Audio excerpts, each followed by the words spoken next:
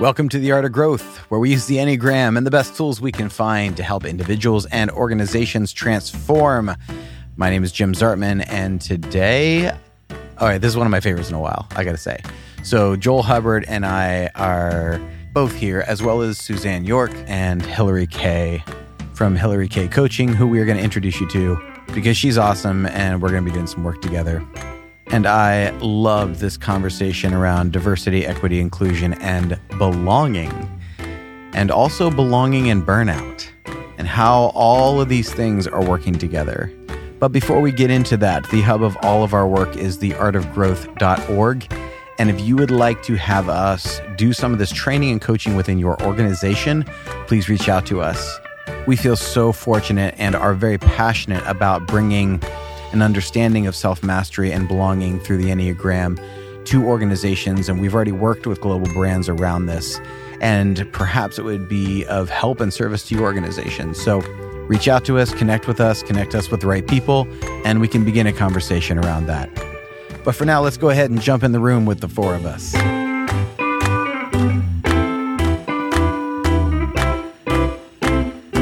Welcome. I am Jim Zartman. I'm Joel Hubbard. I'm Suzanne York. And I'm Hillary Kay.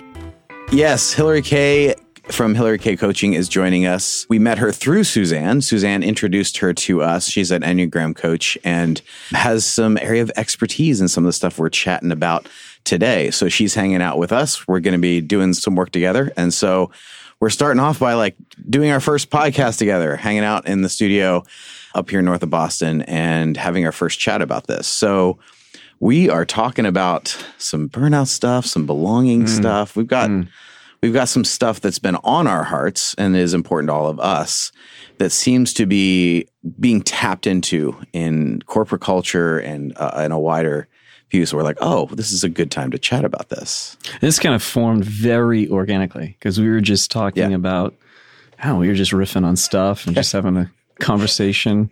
What are we going to do a podcast about? And it's like we never have a real plan. So we started with which stresses me I should say, out. The two of us here never have a real plan. The other two, you do. There's always a direction. Yeah. But I was talking about how on vacation I had this sort of moment where suddenly a lot of pieces came together and I wrote stuff down on belonging. And that felt very real to me, like, oh my gosh, I'm seeing some things that are making sense to me as to what are the components to belonging. So I shared that, and there was some traction to that. We were talking about it. And then you and I, Hillary, we were chatting, and you said, hey, I read this article. You won't believe it. And then so tell me about this article. Yeah, we were chatting the night before and we had, we were having these great conversations. And the next morning I pull up, my LinkedIn feed, going through the LinkedIn feed, and it has an article from Forbes on burnout. So obviously as a burnout coach, I open the article, see what Forbes has to say. And belonging was one of the 5 ways that they said that corporate America could help reduce burnout in teams. And I was like, this is crazy. Please inform me, Forbes, how can belonging help? Because I've always had this idea of, the ways you can avoid burnout. And, I address the mental, physical, emotional exhaustion, which is, head, heart, body, exhaustion. And it had never dawned on me that belonging was part of that. And so it was really fascinating. And that's kind of what kicked off this whole. Well, but to your point, you're a coach who, this is what you work with is burnout, right? Mm-hmm. So you and I we'd all had this conversation about your work, what do you do, and randomly, talking about belonging and what was inspiring to me about that, but separate, completely, totally different conversation. The two were not related. And we didn't think they were related. That was what the crazy thing was, we didn't think they were related. Yeah. But they definitely At are. least not consciously. At least hadn't named it yet, right? Right. And I think it does. I mean, now as we've had discussions, a few discussions over the past couple of days, the belonging is definitely that emotional exhaustion. That if you don't feel like you belong in a company or an organization, that's going to wear on you emotionally, and you're having to use that emotional muscle. You're absolutely hitting on something important. And the language within corporations is catching up with this idea too. We've seen the evolution of diversity and inclusion go from diversity D&I to diversity, equity, and inclusion. And now we're hearing diversity, equity, inclusion, and belonging as a recognition that just bringing in diverse voices and making sure they're all heard isn't enough to truly get to the employee experience that people are craving and asking for. When did you start to see that, Suzanne? Because you've been in this for a long time. You've been doing this sort of work. Within the last year. So more specifically, I've been working with my son's school, which is a day school, and they have been really keen on advancing the diversity conversation within the community where he goes. And he's in pre-K, and the school goes to 8th grade. So we've been working with an organization that helps institutions do that, and they brought forward this conversation around belonging. So they added the DEIB to what we had previously been proud to say we were involved with DEI. Right. And then when they added the B, what I was so impressed with that was that, to me, it did fill in some really critical components of my own experience that had been missing. But more importantly, it also shows that we're willing to continually evolve these conversations as we learn more about the human experience. And that was the missing piece, was the belonging piece. Like, people want to be included. We want them to be included because we want to feel included. Well, what are we aiming at? What are we pointing at? What's the real core to that? And it's the sense of we all want to belong. Yeah, without a doubt. And until maybe we had these conversations, I would have used included and belong interchangeably. But Interesting. The more I've thought about it is, no, on the outside, someone can look like they're included, but not feel like they belong. That's really well said. There's this theologian scholar from Yale, Miroslav Volf, and he wrote this massive work called Exclusion and Embrace. And this deals with this whole issue of diversity and how do you welcome or include people. And he described it as, you can include people. People can get to a certain point and you can either exclude them, you can try to assimilate them, force them to become like you. There's all sorts of ways that cultures do this. But the issue of embrace is that's the closer piece. That's the I can accept you as you are without trying to change you and embrace you. And to me, that really gets at that. You can't just include people and hold them at a distance emotionally. Like, there has to be a sense at which you belong even at the heart level. Like, I care about you. I see you. I feel seen. I feel cared for in this environment. And I think that gets closer. It feels to me like that gets much closer to the belonging piece. There's a sense of home in the word belonging that isn't necessarily there, that's included. Like, I can be included in a crowd, but I belong at home. There's a lot more of an intimacy to it. There's a lot more of the whole of me is welcomed, not just like an aspect, which is something I think we're waking up to, is that this idea that the whole of me can actually be welcomed. Yeah. And there's also an individual inner conversation to have with that as well. So I believe that the belonging work is individual, collective, and daily. You don't ever achieve belonging and then check the box and you're done. Yeah. Yeah. And it's work to do on the inside as well as collectively together. So what I mean by that is you could create an environment where people have the opportunity to belong. You've done all the right things to include the voices. You've brought that heart-centered, intimate connection that's also safe within corporate environments, or any community. It doesn't matter if it's work-related or otherwise. So you've got the makings of it. But inside, if there's some disconnect internally, that belonging piece feels missing. And I don't know that all types would relate to this or resonate with this. And so this could be personal to my own experience. It could be something more type related. But I recognize in my story, in my past, moments where I was in a situation where I could have felt like I belonged, but I did not feel like I belonged.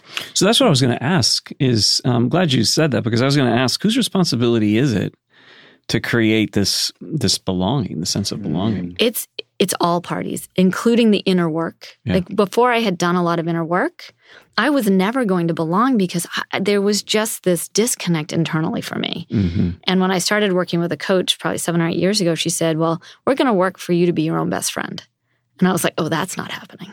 My inner monologue was so bad that I didn't even belong with myself. Yeah. I like the terminology she used, though, that you're going to be your own best friend. Yeah. Because I think about, at least for me, the relationships that are my closest ones are the ones I have to dial up the least amount of energy in order to belong in those environments, to feel safe and comfortable in those environments.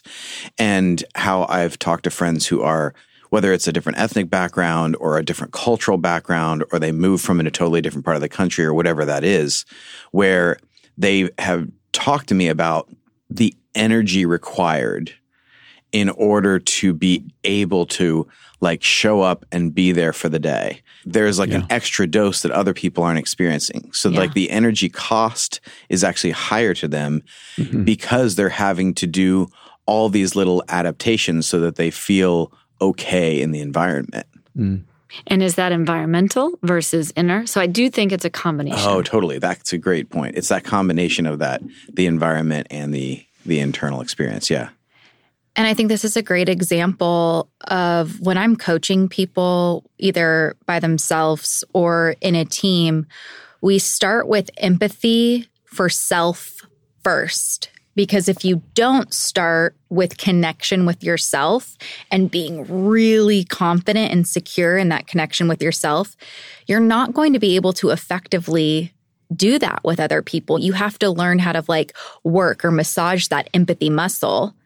And it's best to start with that in yourself before you do it with others. And I think that's the same thing with belonging, to your point, Susie, is that it really does start with that internal work. And, you know, to your point, Joel, whose responsibility is it to even, you know, maybe some people don't even realize they need that inner work, right? They're searching for belonging and they think it's because their leader isn't inclusive or their team just doesn't like them, but they haven't been shown or exposed to maybe the work starts with me and maybe I need to be my own best friend first before I can belong. Yeah, because what I like about it is because some of the discussions around inclusion, for instance, it has put all of the impetus on like this group here needing to welcome in people. So it's had a systemic structural awareness, but it hasn't necessarily always included the personal responsibility awareness. And so what I like about what you all are saying is that you're combining the need for the personal responsibility. Like I need to own who I am in the space, the atmosphere I bring to the room, the energy I bring to the room, my own sense of awareness, and the environment also needs to be sensitive to who I am. I mean, this is like so much of what we do, right? When we go into organizations is like, hey, these other Enneagram types, they think differently than you. And people experience more empathy for those types, more of a welcome for that. So it is like the energy that flows in both directions is really where you get that sense. And there was a lot of work that needed to be done in the environment. And so I feel like that was a great starting point, and we are now in the momentum is there for us now to add that personal responsibility. This is a strange thing, though, because it's like the chicken or the egg, right? Because you have a system. A system is made up of a lot of individuals who are sharing some similar there's like a thread that's kind of woven through that. If you don't accept yourself, you're not going to accept other people. So what if you have a bunch of people at the top who just have a hard time accepting fully themselves? What are they going to do with other people? They're not going to be inclusive of other people. They're not going to be welcoming to other people. I mean, what is in the system is also in me, and what's in me is also in the system. And so, true. I can see it in myself. I can see the parts of me that I don't like. And then when someone else shows up and somehow represents that or sets that off inside me, I have such a reaction to that. Yeah. And I'd be curious how many leaders or anybody, it doesn't need to be a leader, how many people are even aware whether or not they accept themselves? Oh, yeah, that's a huge question. That is a big question. I mean, that brings me to one of the quotes I highlighted in this article that we have been talking about. And it's in reference to it actually, they're saying it starts with leadership and that the leaders they kind of are required to start carrying that emotional labor, is what they called it. Wow. In here was emotional labor. And so we have to start by supporting the leaders and this emotional labor that they're starting to carry, for them to maybe be the ones that address their teams to say, hey, you might need to have some internal work. I understand you want belonging, right, within this team. We're doing the best we can. Now here, let's explore this more, right? Opening up the conversation, but the weight starts with, unfortunately, in my opinion, with the leader, right? Because some people aren't often aware that they need to take that personal responsibility. By definition, the person who's in leadership does have a greater impact on how the employees experience their work environment. So, someone in leadership has the ability to actually influence and create a different environment, a different atmosphere. And so, again, it's back to both are necessary. Like the environment shifts. Do you as an individual, do you as an employee have the capacity to be receptive to that? Like, oh, I do see that there is a more welcoming, there's a more inclusive environment. How do I actually take that into myself rather than keep the fight going or trying to keep that, this is the way I want to belong? And I would love to, at some point in this conversation, even get to that. Like, what is that? Yeah. What does belonging look like for each of us? I'm thinking about something you said, which was the environment shifts because individual shifts. But then individuals need to feel like it's safe for them to shift. And so they look for the environment to shift first. Yes. And so I'm caught with you in that cycle. No, it's such a great, and I think it brings it back to this whole thing of, the work and the transformational work. It's a societal change. It's that, we individuals overplay sometimes the individuality. Like, I'm not an island. I'm deeply affected by other people. People are deeply affected by other people. So to the degree that you start to change and then another person changes and then that change affects you. And so then you change and it's all very interconnected.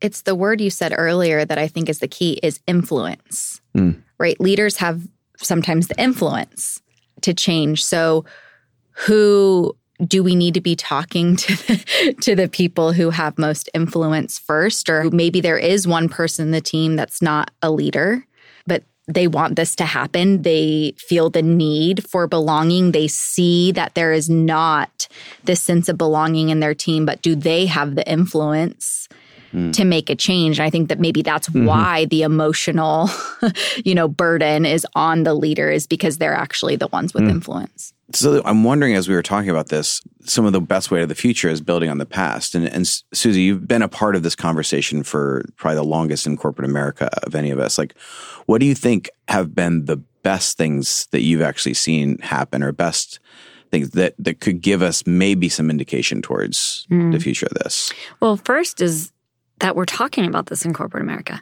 I mean, I remember in 2018, mindfulness came right around Christmas, the New Year. Mindfulness was really big everywhere. It was almost like it had hit, mass conversation. And in corporate, they were like, "What is that?" And that was only 5 years ago. That's crazy. And so the skyrocketing growth that I'm seeing within corporations to be willing to even have this conversation. And I do think the pandemic, a gift of the pandemic, was that nobody had any answer. When we were in the thick of everything and everybody went home, the playing field got leveled. And now we really did need to understand, what does it mean to include these voices? What does it mean to help people stay connected when we are away from one another? And that is starting to evolve towards this belonging as we bring each other back into the office and the workplace. And so I think the next evolution, really, Hillary, you said it, was, can we start to notice whether or not we have an environment of belonging? Yeah. How would a leader know? And I'm posing this half with an answer, but more so as a question for all of us to banter with. How would a leader know if belonging is there or is not when it's a really personal assessment? Do you think that then the reason why that organizations are putting belonging in there, it's not because they actually know how to do it or they know what that entirely looks like, but there's sort of a sense that at which this is becoming a thing we're intimating, we're picking up on, we're perceiving, we're seeing, and this is making sense of what a lot of people's experience is related to the workplace also why so many people have left the workplace and are not returning. It's because of the environment, because they don't feel like it's a positive work environment. They're not feeling supported. They're not feeling like, that they belong. So, why am I going to work so many hours in a place that I don't feel like I connect to, or I don't feel like I belong to? Yeah. So, there's a number of things you said in there that I think are at play. One, I do think generations coming up have a different expectation of the workforce. So we talk about in the employee value proposition.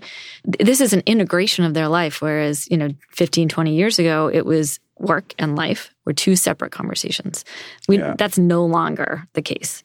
So we are being called to, by these next generations, to create environments that do include this idea of belonging.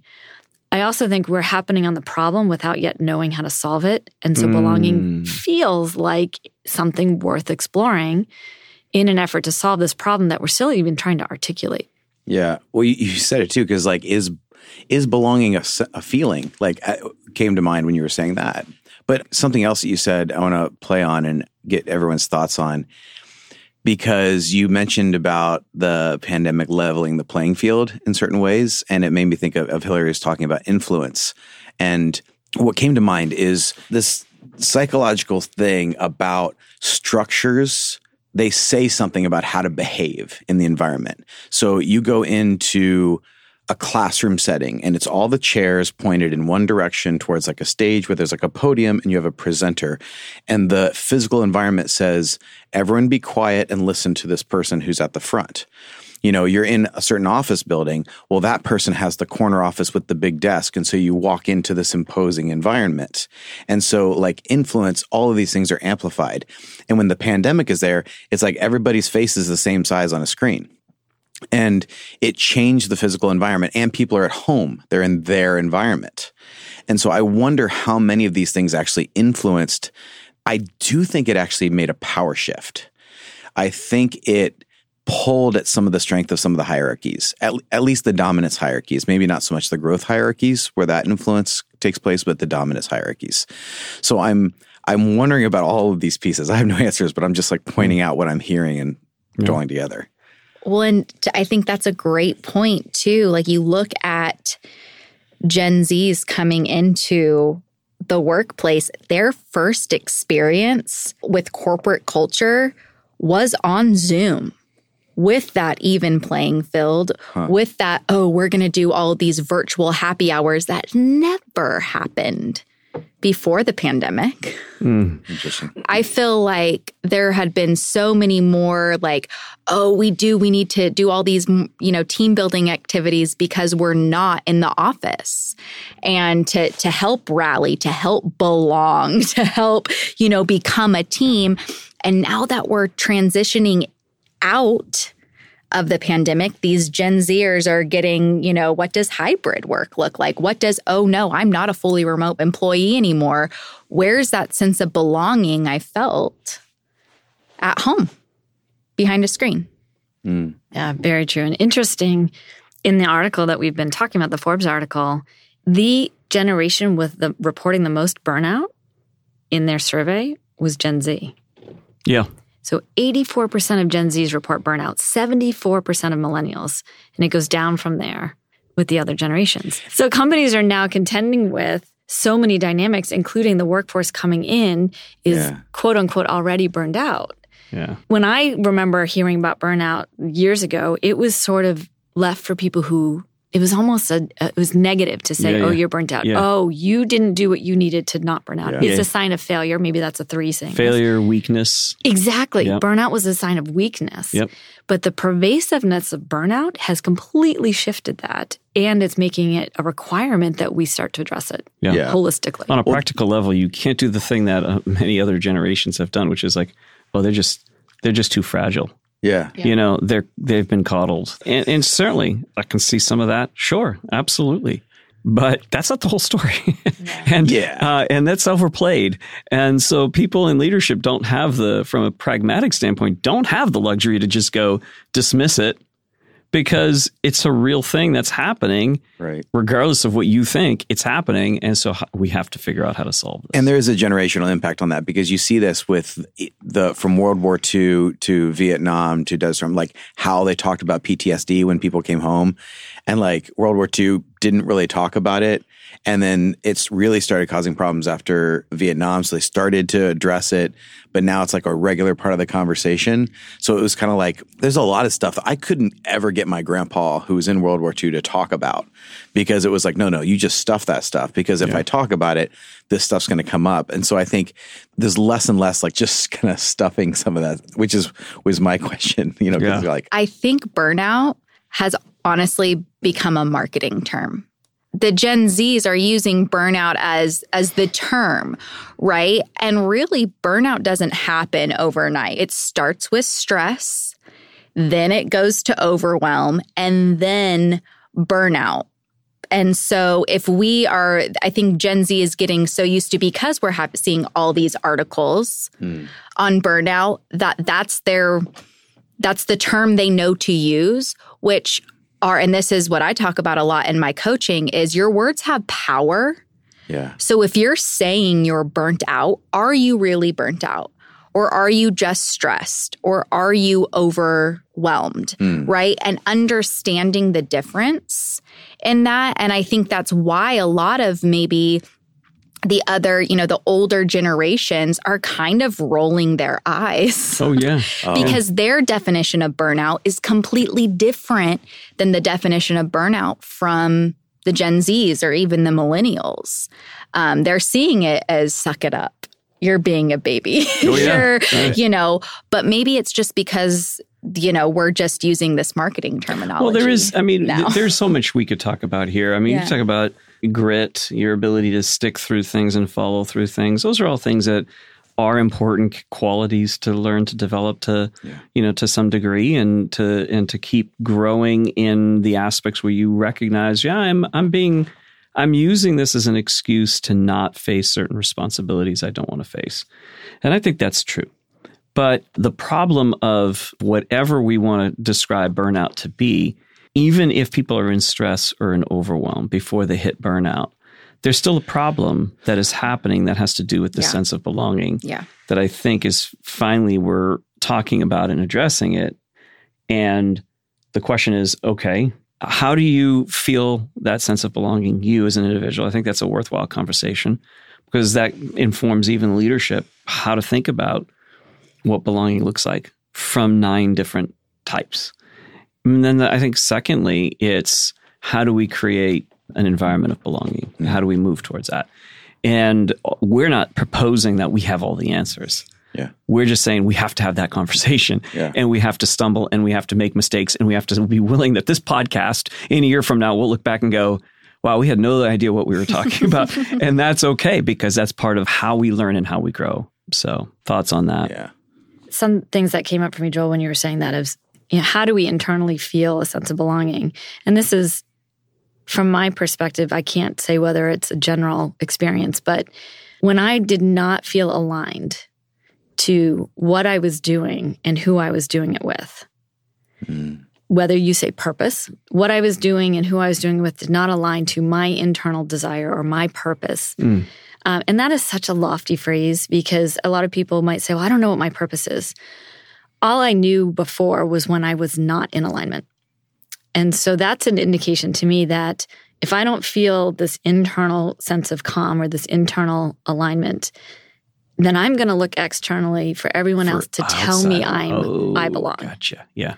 And I did that. I've done that with you. I've done that in corporations where when I didn't feel aligned, however you want to define that, to a purpose, to what I felt like I wanted to do, meant to do, then I was seeking that validation and never getting it externally. And once I started to shift to, well, who am I? And this, I'm sure this is a bit of a 3 journey because you lose yourself along the way. When I turned my exploration inward and started to get more clear, it almost didn't matter anymore, the feedback that I got, if it didn't match, because I could recognize that they were just different perspectives. But before, the feedback was so intertwined and so personal, and it carried so much weight. And I needed to be right, and I needed everyone else to validate that I was right for me to feel like I belong. Yeah. And that doesn't come up for me nearly as much as it used to. Yeah. Because I just don't need to be right anymore because I feel way more aligned internally. Wow. Yeah. And when I'm not fighting to be right, I think the experience that I bring is much better for other people. Because that's the individual that you're describing, that we just said, like the two sort of categories of, there's the individual or internal sense of belonging, and then there's also the sort of external or systemic sense that can be created. Do you find yourself when you've done, as you were doing that work and growing in that you had the capacity to also receive from the external the positive things that were coming in? I think that's a great point. Feeling like that's like I have a landing space for that now, because before I might have heard affirmations and I might have been so desperate to get that approval. But as I got it, it just kind of goes through the system very quickly, and I need more. Well, what would happen before is you could tell me 9 things I had done well and one thing I didn't. One thing you did wrong, and that's it. That's all you would remember. All I would remember. And now I get the same feedback, and it's not that it doesn't matter, but it's nice to hear the good stuff. Yeah. But I'm not as attached to needing it. Interesting. Yeah. And so there is a sense of detachment. And so it's funny, the more detached I am to what the outside world gives me, the more I belong in that outside world. That is so, that's the mic drop right there, right? That is so good. And I just realized that. When did that, I mean, because you've been doing the work for a bit here. It feels like a while. Yeah. It feels like a while. Yeah. I think what's been happening is I'm in the same situations, but my inner experience is so different that I'm like, what's different here? And I also see that I have less of a tolerance for situations that are not equipped for me to be who I am. And so I've been getting myself out of those situations faster. Quicker. Yes. Interesting. Yes. So good. Oh, it's such a fascinating thing, because what you demonstrated there and explained there is that heart type of that externalization. Like, how do I belong here? Yeah. And I'll be curious for head types, but the body type was just kind of like, for me, if the environment didn't feel like I belonged, I would just be like, well, I belong to myself, so I'll just need to change the environment.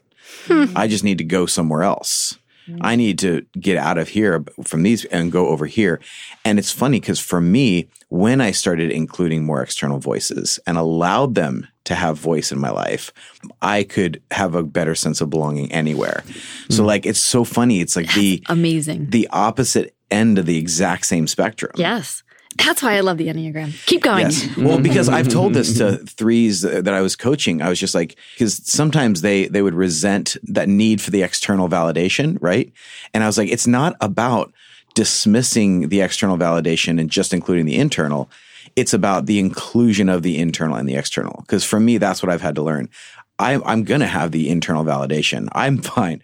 But it's like, I have to welcome the external. I have to welcome that. And like, this is why I say, like, I quote Susie to myself sometimes, because I'm just like, including that voice, like, expands who I am. Yes. That makes a lot of sense, because the individual, you can contract on the individual, and the individual can get tighter and smaller.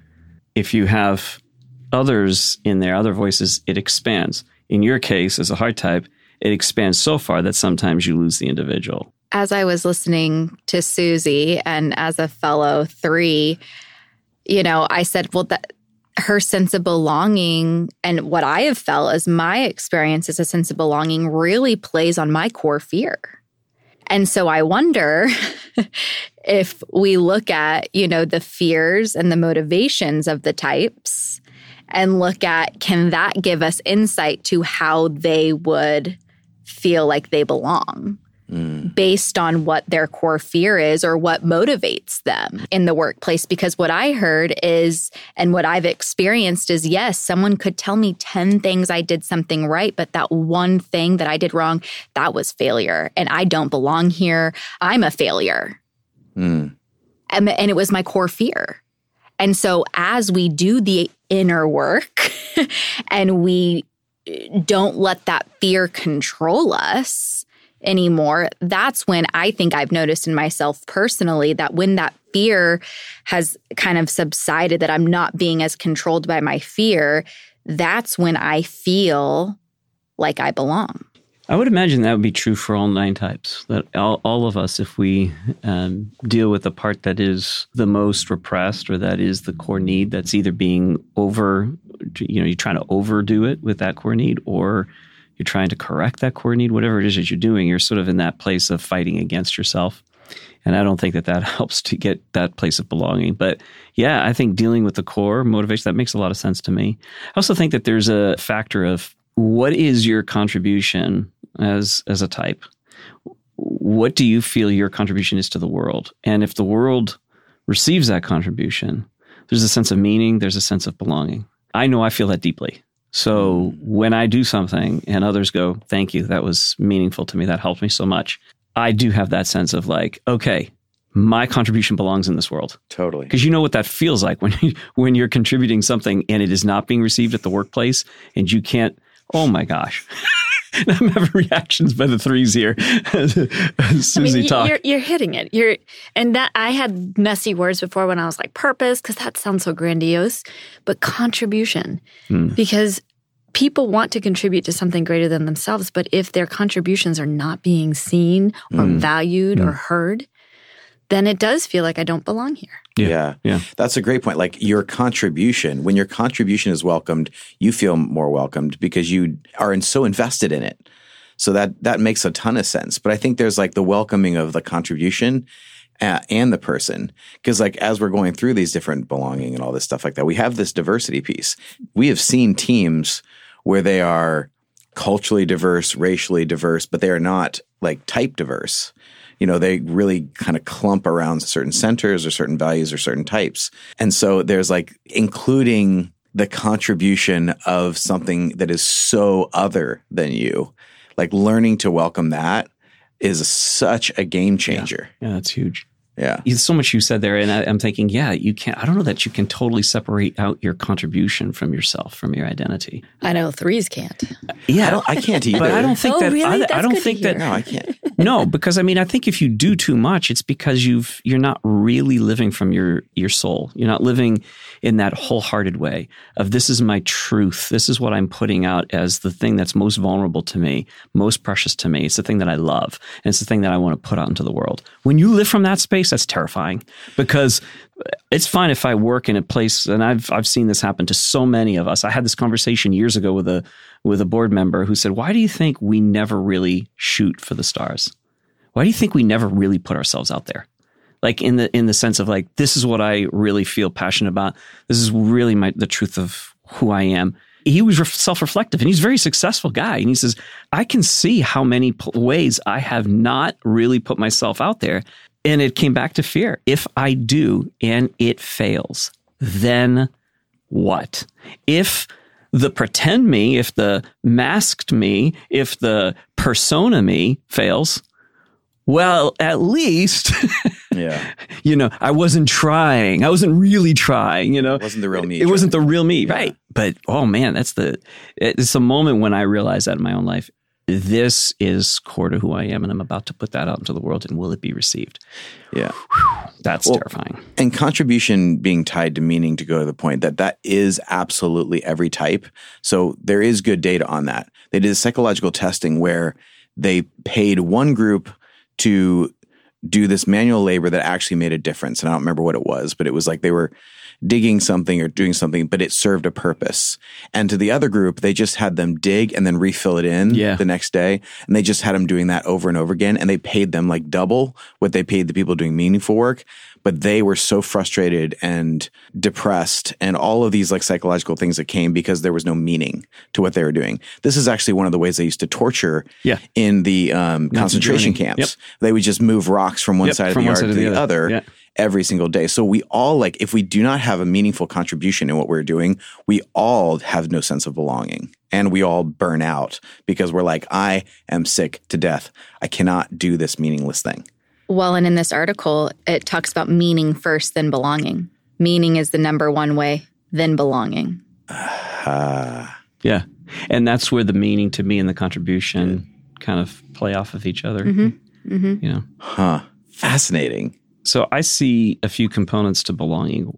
Contribution was one of them. The ability, like you mentioned, Hillary, of are you working on that core need, and aware of what's happening there. And as you so amazingly put, Susie, was just deep insight there is like what happened to you when you began doing the work and how belonging started happening more naturally. It's like the byproduct. I really believe that. I think belonging is a byproduct. It's not something you can actually chase or make happen. Oh, I love that. It's a byproduct of everything else that you're doing right. Yeah. Yeah. Yeah, and because we've seen that happen in groups. So I was thinking of a couple moments where I've witnessed like the manager and the employee, and they all of a sudden they see each other in a different light because they see their types, and they're like, "That's how you think? That's what's oh my goodness!" And they have so much more compassion because it's like, "Oh, that's what it's like to be you." When I see what it's actually like to be you, immediately my heart goes out to them. When I don't see what it's like to be them, I'm judging them according to me. This is the moralizing of our type that we talk about. Like, this is what we do. But once we actually see what the other's perspective and experience is, it's like we have so much more empathy for that. And then, yes, belonging is going to be a byproduct of seeing each other as people and seeing the contribution of the other. So once again, we're like, these are two-way streets that have to flow together. It's the personal responsibility, right? The who I am and being aware of the person I bring into the context. And it is the context that is there. And it's being welcome for the contribution and the actual person who is present before me. When we get these combinations, then all of a sudden, belonging becomes a natural byproduct of what we're trying to achieve. So I have a question for Hillary. In your work with Burnout, you've done a lot of work with Burnout, with corporate clients and oftentimes CEOs, I imagine, who are at that point of burnout. That's probably predominantly your work, right? So when you saw this connection with belonging, what sort of dropped for you like as, oh, that answers a lot of things for me, or that gives language to something? Did you see that happen like, oh, that's what I've been doing. I'm trying to help people belong. And this just named it. That's what this article did. I think that's exactly what I do when I'm coming into teams who are burnt out. I'm helping them, yes, belong, understand each other, right? And when we understand each other, we feel that sense of belonging. And I think what's interesting, and I don't know if I even put the pieces together until just now, is, when I'm working with business owners, right? It's not that they're a CEO of a company, but I'm working with business owners who their business is their baby. Yeah. Right? And that's honestly the majority of my clients is business owners. And so where their business is their life. I mean, they've started it from the ground up. And I think when business owners start their business, it relates back to that purpose. Right? They're starting this business because they feel like it's their purpose.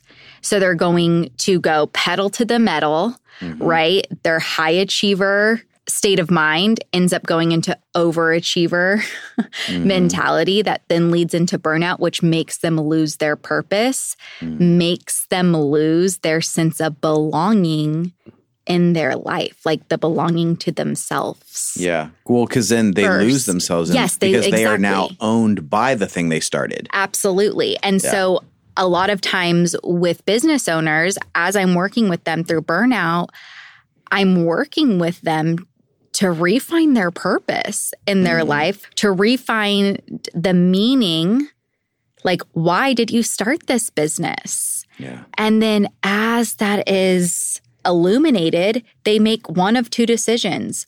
Oh, yes, I feel like I belong here again. Or nope, this isn't my purpose anymore. I don't belong here. I belong somewhere else. That's the inner work for them, right? And then we also mentioned the sort of, we've been going back and forth between that, the inner work, and then the work of leaders as they establish more of a context, perhaps, of belonging and the ability to recognize the different contributions from all 9 types and to welcome that into the workplace, to celebrate that. Yeah. What about support and the sense of being with or together with people? To me, that's been, for me personally, that's been helpful to get to that sense of, because I'm not naturally that way. So I'm not naturally a person that's like, oh, I want to have this sort of like, we're doing this together. I like people around me. Oh yeah. I like, that part of the work. But the actual ability to kind of go, I have an agenda as a 7, and can I relax the agenda and just be here with people? And when I do, there's a sense of also deeper sense of belonging, that together, that with kind of energy. And that may just be more of a type specific thing, but that's been something I've been also reflecting on. And the way that I hear that or think about it in my own terms is we're all preoccupied with something that makes it hard for us to be in the moment and fully present. We can let go of that preoccupation. In your words, it was an agenda. Yeah. My preoccupations are very tied by the 3. Am I doing enough? Are we being effective enough, efficient enough? Enough is like my preoccupation is that. If I can let go of that, then yes, I can be more fully present with everyone else. That's very helpful language. Well, if you're letting go of that enough language, that's what is being released. What is being held? What are you being present to? Everything else that I was missing. It's actually what becomes apparent to me is that it already was enough. Oh. Before I even added onto it the pressure to be this undefined definition of enough. Yeah. Like it already is. The definition of disappointment is the difference between expectations and reality. So if I let go of my preoccupation with enough and I see what's happening, it's already enough. Yeah. Yeah. That's where it gets to like the practice of belonging. Like practicing belonging is, I don't need to fight this. I don't need to try. I don't need to. Yes. Yeah. Yes. Yep. It's spot on.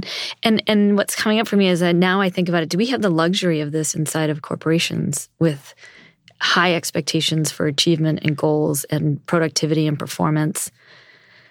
And I don't know. I don't know the answer. I think what has come from the pandemic is probably a lot of us wanting more of this, being present to the moment and seeing things that emerge that I wasn't noticing before. But then I think about all the expectations that either I have or my corporation has for me to achieve. Do I have this luxury? Or is that what we're asking of each other in the workplace? But don't you find that though, and I think I know what you're going to say, but don't you think like there's a difference between high levels of activity and real productivity? Oh, 100%. 100%. Busyness versus like, productivity. Yeah, oh, yeah. Yeah, but that's like corporate America is a lot of that. It's like a lot of busyness and activity, but belonging helps you to get to that, I think, that sense of like, oh, we belong. And so creativity is released and a sense of relaxing, which opens up your mind and opens up your capacities at a higher level. Yep. Yeah. And how do you measure that? That's what comes up in corporations. How do you measure it? Right. I do think that there will be a large amount of companies now that will see some of these things as luxury, but these things that are luxury will become necessity, just like other things have. Like, rewind 50 years. How much was emotional intelligence a factor in the workplace? Not a lot. Nope. It wasn't even a luxury. It was like, I don't know what it was. A distraction. Yeah, maybe. But it's not helping us. But what was once unnecessary will become absolutely necessary if you are going to stay competitive, if you're going to attract young talent, if you're going to, all of these things that people actually want, this will be a necessary component. It will be like, was there a time that this was not a factor? That's just where it's going. And so what we're trying to do is be on the forefront of helping people be there now so that they're not having to catch up and pay back later. Because there should be FOMO on this. Like, if people are not doing this, if they're not having this conversation, if you are not bringing this into your organization now, you are going into debt of some kind. And the bill will come due on the lack of emotional intelligence, the lack of paying attention to diversity and inclusion, the lack of belonging and giving people that sense. That bill will come due. So let's have the conversation now so we aren't having to pay for this later. So thank you so much for listening. If you feel like this is important to you and you need to continue learning about this or continue this conversation with us, reach out to us at theartofgrowth.org and let's start a conversation about how we can bring this understanding, this learning, this wisdom, and this experience really to your organization. Make sure you are subscribed so you don't miss anything. And If you leave us a review on iTunes, it really helps people find the show. Huge, huge help to us from the algorithm perspective. But for now, my friends, may you begin belonging by remembering that you belong to yourself. And from that belonging can flow the belonging to each other. From that belonging, we have the ground to provide more space to each other, to all of our beautiful differences, to all the wondrous diversity of gifts, because the wholeness comes in the we who come wholehearted. The wholeness comes as a we from the wholehearted in each of us. Grace and growth, my friends.